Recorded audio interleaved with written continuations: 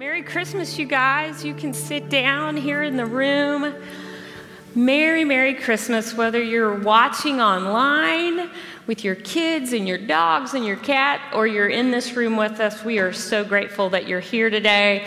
So let me tell you who I am. I am Michelle Pemberton. I'm one of the pastors around here, and Christmas is coming. Are you guys ready? Well, I am. Still got some work to do, wrapping and cooking, but I'm so excited. Christmas Eve, you're going to have lots of options. The services are 3, 5, and 11, on-site and online. If you're coming here to the building, we need to know that you're coming and how many people you're bringing with you. So go to heartlandchurch.org, and click on Christmas, and you'll find a form to fill out so we can be prepared. We want to create a safe environment at all 3 of our services. And another note about post-Christmas, so a week from now, we will be done with Christmas. It'll be December 27th. And you don't want to come to this building on that day because we are pre-recording the service and the worship set, and you can watch it anytime on the 27th or that whole week. You'll be able to access it on demand. So we'll hope you'll join us for that. So those of you who know me know that I love a sharing question. Like, it's just required if you're going to have coffee with me or a meal. My kids are expecting it on Christmas Day. And we do these conversation cards, and the folks online, you guys can answer this in the chat. So my favorite of these questions is the middle one. Have you ever taken a leap of faith that felt foolish at the time, and what happened? So I asked my friend Maven, who is 6 years old. And here's what she said. She said, when I went to Girl Scouts and there was a new girl there, I was afraid to talk to her, but I did talk to her, and she wanted to be my friend. Like, that's a leap of faith. Anytime we make a relational step towards somebody, it was. And now Maven and Mia are friends because she took a leap of faith. And that's what part of what Joe is talking about today. Joe Radaman, our high school movements pastor, is going to be speaking, and I always learn so much from Joe. And he's going to be talking about taking a step or a leap of faith. And so right after this video, he'll come up. Thanks, you guys.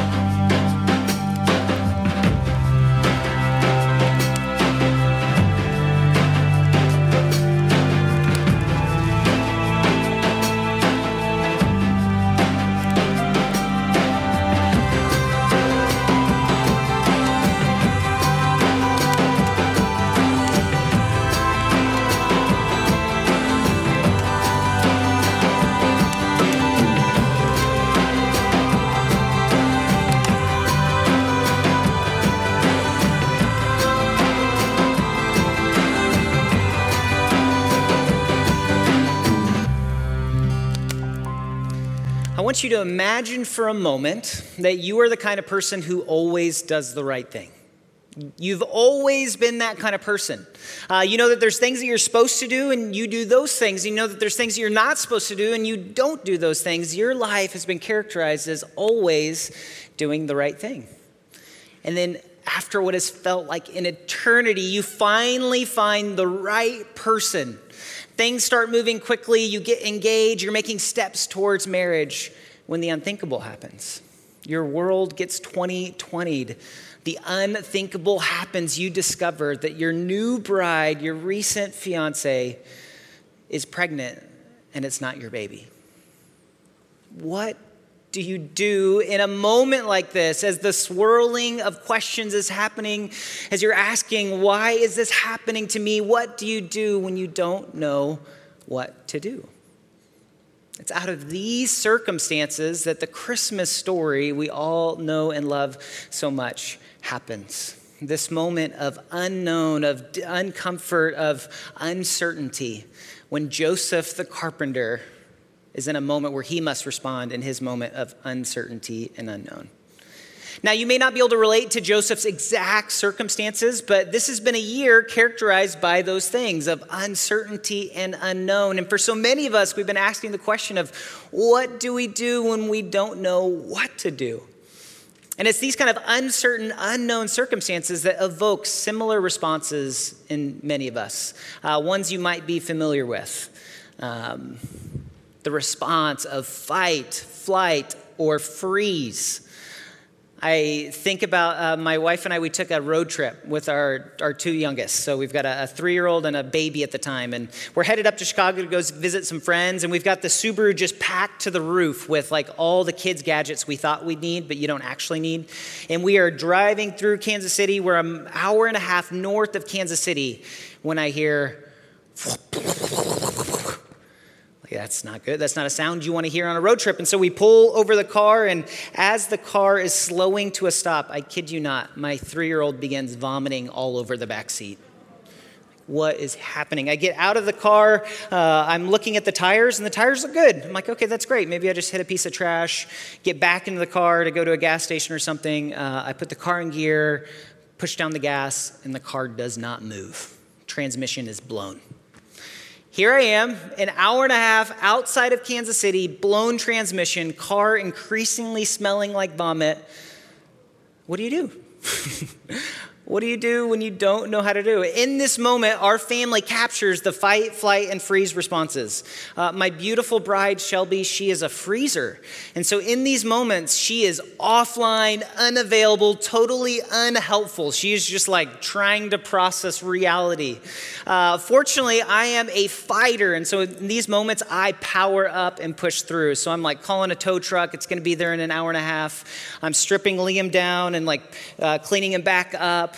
Liam, we find out, is a flighter. He just wants to escape this awful situation. So we've got him hooked up to Moana, just like in a different place. Tow truck shows up on the hour and a half drive back to Kansas City. I managed to negotiate a deal, purchase a vehicle, and we are on our way back to Chicago. That's what a fighter does in those kind of moments. But in that moment is captured all three of us. You've got those fighters, those people that power up and push through. Show of hands. Any fighters out there? Those of you online, you can kind of self-identify. Yeah, we got some fighters. Let's go. What about our like flighters? Those that flee, escape, like in moments like that. Yeah, there we are. What about our freezers? We got some freezers. That's real. Come on. While each of these has their own merits, they definitely each have their own weaknesses. I mean, even for those of us fighters out there that think we're the best, I can be completely oblivious to people's legitimate like desires and feelings and needs in moments like that. And so what I'd like to suggest today is that there's a fourth response in these moments of uncertainty and unknown, in addition to the fight, flight, and freeze. And I think we see it in the story of Joseph the carpenter, husband of Mary, earthly father of Jesus. So if you guys have your Bibles, go ahead and open them up, flip to, swipe, scroll, turn them on. We're going to be in Matthew chapter 1, verse 18. We're told this is how the birth of Jesus, the Messiah, came about.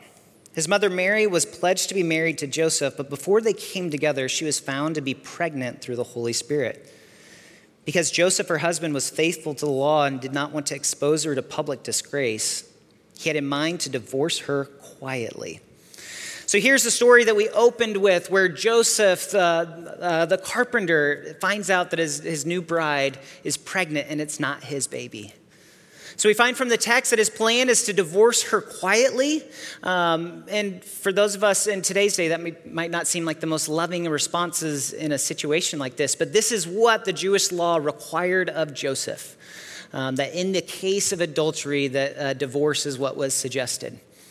And here in this moment, like that might also be confusing. Like, aren't they just engaged? Like that was a binding legal contract that to get out of that, divorce is what was required.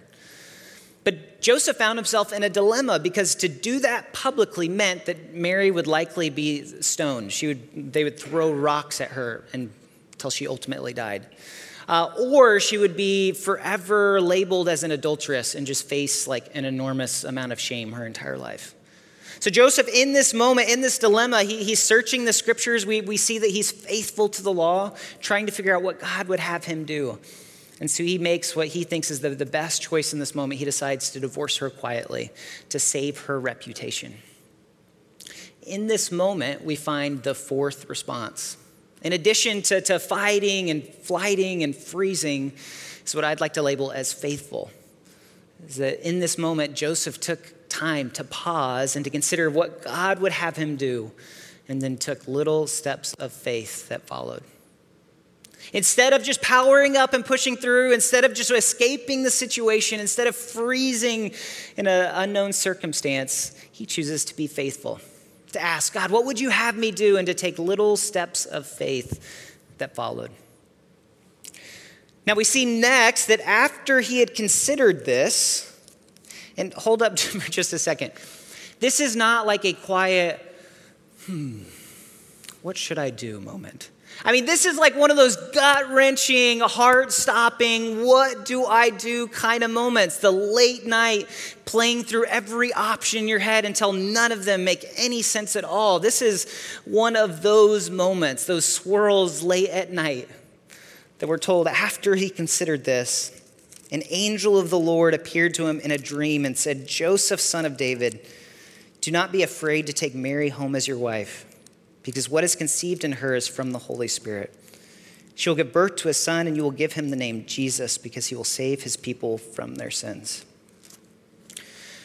Can we take the Bible glasses off for a second? Because for those of us that are familiar with the story, it's like, oh yeah, of course he did this. But like, what just happened? In Joseph's mind, he's been the person who's always done the right thing. And up to this point, that made sense, doing the right thing. But now he wakes up from a dream being told that she's pregnant by the Holy Spirit. What? Can you imagine how that conversation plays out with like Joseph's friend Mordecai? Like, yeah, dude, I was going to divorce her, but then an angel told me that it's a Holy Spirit baby. What? An angel told you this? Holy Spirit baby? Okay, Joseph. Like in this moment, like Joseph's faithfulness is being put to the test, because up until this point, it's been easy to be faithful. That's just what you do. But in this moment, his faithfulness looks foolish. To the rest of the world, good luck convincing anyone else that this was a Holy Spirit baby and that his wife was not unfaithful. Joseph chose to be faithful when being faithful looked foolish. And sometimes being faithful looks foolish. Like when being faithful means being a person of integrity at work and speaking out against something unethical. When wouldn't it be wiser just to like keep those things to yourself and not rustle any feathers? Or when being faithful means continuing to be generous and tithe when finances are tight. And wouldn't it make sense just to save a little bit more or to be generous later? You know, being faithful can look foolish when you're trying to survive your kids at home during quarantine and homeschooling. And wouldn't it be better just to like sleep in or veg out in that spare moment that you have and not carve away time with the Lord? Sometimes being faithful looks foolish. What do you do in these moments where you don't know what to do? Well, we're told that Joseph, having woken up from this dream, we're told that he did what the angel of the Lord had commanded him, and he took Mary home as his wife. Joseph, in true Joseph form, chooses to be faithful anyways. Chooses to be faithful even when being faithful looked foolish. And let's not like jump too quickly over like what this cost Joseph. I mean, in this moment, he trades her public shame for his own. He now gets the whispers. He now gets the weird looks. And from this moment, like it was a momentary decision to be faithful, but it really looked like a whole lot of little steps along the way to play out that faithfulness. As day after day, he had to trust that what the angel had said. Day after day, he had to trust that God was telling him to take Mary as his wife when Jesus didn't do a miracle for some 30 years. Sometimes being faithful is those little steps, one after another, even when you can't see how the story ends, even when you don't know how things turn out. Fortunately for Joseph, we know how the story turns out. In choosing to be faithful, even when it looked foolish, Joseph got to be the earthly father of the God of the universe.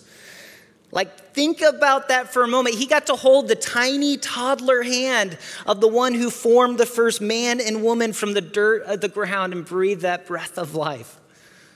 Joseph got to be the one who cleaned the wounds and the bruises and the scrapes of the one who would ultimately bear the weight of sin on the cross.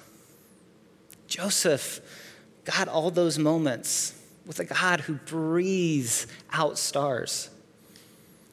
You know, those 30 years of Jesus' life before his ministry that were a mystery to all of us, those were Joseph's.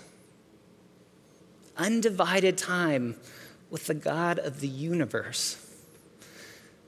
You know, I think about my youngest, Barrett. He's 2 years old, and anytime something gets broken around the house and I'm fixing it, he grabs his plastic little screwdriver and he comes over and he goes, I help too? I help too, Daddy? I help too? Those precious moments with Jesus, Joseph got to have. And in the ultimate I help too moment, as Jesus one day would die on our behalf on that cross. You see, Joseph's decision to be faithful even when it looked foolish paid off in the end. Being faithful may sometimes look foolish looking forward, but it never looks foolish looking back. Being faithful may look foolish looking forward, but it never looks foolish looking back. And we see this to be true in our own lives. I think back to seminary. I had this buddy, his name is Mark, and he was trying to figure out where he and his wife were going to live. They were trying to make decisions about where they should live. Should they rent? Should they own? And as he's praying about it, he felt like the Lord wanted him to buy a condo, which at the time I'm like, dude, that is a dumb decision. You have a ton of debt. You don't get paid much. You're a part-time youth pastor. You should not buy a condo. You don't need a $200,000 loan. Fast forward 4 years, all the value of property in South Denver just skyrockets. He sells the place for $40,000 more than he bought it and pays off all of his debt. Dang it. At the time, that looked really foolish, but he had confidence that that's what God was calling him to do, and now I look like the idiot, you know? I think about some of my middle-aged single friends right now that are waiting for the right guy or the right girl. And this time of year, more than any other, feel like the unfair societal pressure to be in relationship. But they're not willing to compromise their values along the way. The temptation to just settle has to be enormous. There's no way, looking back, that they're going to regret the decision not to compromise. I think about talking with one of my seniors last year who was in that space of he's always been the one who does the right thing time and time again, and yet he's seeing his friends make different decisions. And he was beginning to question, do I need to keep doing the right thing? It doesn't seem to always immediately pay off. I remember being able to look him in the eye and from my own failures and my own mistakes at his age say, you will never regret the decision to do the right thing. You won't. Or think about even where we're at as a church and this hiring process for a new lead and teaching pastor. You know, from the outside looking in, it's been a lengthy process and it may not make sense. But I have such enormous trust in that team and their wisdom, their discernment, their prayerfulness. There's no way that looking back that we wouldn't think that it was worth the wait when we land that right person. You see, being faithful sometimes looks foolish looking forward, but it never looks foolish looking back. So what does that look like for you and me? As we're in these moments of uncertainty and unknown, how do we choose faithfulness in these moments? I think what we see in the story of Joseph is that he was faithful to what was clear. We see in his life that he studied the scriptures. He knew what God's will was for his life, and he stepped out in those things that were clear. This book is filled with timeless truths that teach us the way to live, God's heart for us. Those things are always true, always clear. So what are the things right now in the midst of a year that's so uncertain, unknown, that remain clear? How do we take little steps of faith in the things that are clear? Like what God says, that you should love the Lord your God with all your heart, mind, soul, and strength. You should love your neighbor as yourself. Our call to make disciples of all nations, to love one another really well, to be in community, to be generous with our time, our talents, our treasures. All those things are still true, even in the midst of a year that's so unknown, so uncertain. And what we can learn from Joseph's story is that if we're stepping out in faith in those ways, there's no way that we'll go astray. That if we start going in a direction that's not right, God will redirect us when we need to come back. We need to make those little steps of faith in what's clear, knowing that God will redirect us if we need to veer. And so for you, maybe that's still continuing to invest in relationships, even if you don't like Zoom and phone calls. That's clear. Relationships are important no matter what year it is. Maybe for you, that's the decision to continue doing the hard work of a parent, of dressing your kids and getting them ready to church or live stream. Talking to them about Jesus even when it's awkward. Praying for them when they just talk through your prayers. Maybe for you, that's the decision to be a person of integrity in your workplace, on social media, whatever it is, even if that means ruffling some feathers. And I think for others of us, and I think for all of us, we just need the encouragement to keep going, to keep making steps, step after step, to keep being faithful. This has been a year unlike any other where you can grow weary of being faithful. You can grow weary of being a Christian in the season. I read a study the other day that 1/3 of Christians who previously attended church before COVID no longer attend church or have attempted a live stream since March. That's insane. Those of you that hear, you don't fit in that third category, but you feel the weight of just what it looks like to be faithful in this season. It can be the temptation to just let things slide and to give in, and has never been greater. But it makes me think of Cliff Young. Back in 1983, there was this race from Sydney, Australia, all the way up to Melbourne, some 543 miles. It took place over 5+ days in which all these big-time athletes competed and trained for years to run this kind of race. And here it is, day one of the race. You've got all these 20 and 30-somethings wearing their short shorts and their flats, ready to race. And up walks Cliff Young, a 61-year-old sheep herder from Australia. He's got overalls and work boots on, and he shows up and he says, "I want to race." And they're like, "You can't race. You can't even finish this race. What are you doing here?" But they end up giving him a number. It's number 5. He decides he's going to race anyways. They take off on the race. He is quickly left behind. There's an unsurmountable gap between him and second to last place. And yet late into the night, he just keeps doing this tiny little shuffle all the way into the night. He keeps shuffling. Day 2, he's taken the lead. People are like, how did this happen? How did this 61-year-old beat out all these incredible athletes? Day 3, he's taken it enormously that it looks unlikely that any other person can catch him. Why? Well, all the other athletes knew that to compete in a 5-day race, you would run for 18 hours and you would sleep for 6. Cliff did not know that. Cliff just kept running. Late into the night, he slept less than an hour the first night, about the same the second and third over the course of the 5 days, sleeps less than 10 hours. He just keeps going. Turns out growing up as a sheep herder, he had some 2,000 sheep, over 2,000 acres, and he would have to chase them down 2 to 3 days at a time with little to no sleep. Just one foot in front of the other, one foot in front of the other. This tiny little shuffle. Into the night, night after night, day after day, year after year. By the time that Cliff finishes the race, he is 10 hours in front of first place and sets a new course record by over 2 days. A 61-year-old sheep herder from Australia. How? he didn't stop. He just kept going, one foot in front of the other foot, in front of the other foot, doing what he had done for 60 years as a sheep herder, out of the spotlight when nobody was looking, just being faithful in the little ways, step after step after step. Friends, I think many of us in here just need the encouragement to keep going. This has been a wearisome year, and for some of us, we just need not a big leap of faith. We just need tiny little Cliff Young shuffle steps, one faithful step after another, to keep carving away time to be with the Lord, even if that looks different right now. To keep investing in relationships, even if it's not convenient, even if it's uncomfortable. Friends, it is an ultra marathon race, this journey called faith. Don't stop. Just one foot in front of the other.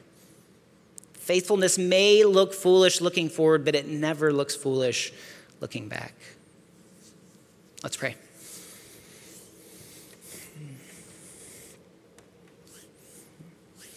Well, Abba Father, many of us come here today tired. It has been a long year where being faithful has felt foolish, where being faithful has just been heavy. I know that for some of us in this room, we've let some things slide. It's felt like we haven't been faithful. But God, we know that you are, and that all it takes is these tiny little step towards you. And so today, I just pray for all of us in this room, would you just fill us up? Would you give us what we need for this next leg of the journey? Would we leave here with more joy, more encouragement, more peace? Because we don't run this race alone. You are right there with us. So Holy Spirit, would you lead us as we go? We ask these things in your Son's holy, precious, mighty name. Amen. All right, guys. Well, thanks so much for being with us this morning. That's all that we've got for you. We would love to see you next week, next Thursday at the 3 or 5 or 11 o'clock for our Christmas services. Otherwise, go enjoy this beautiful day.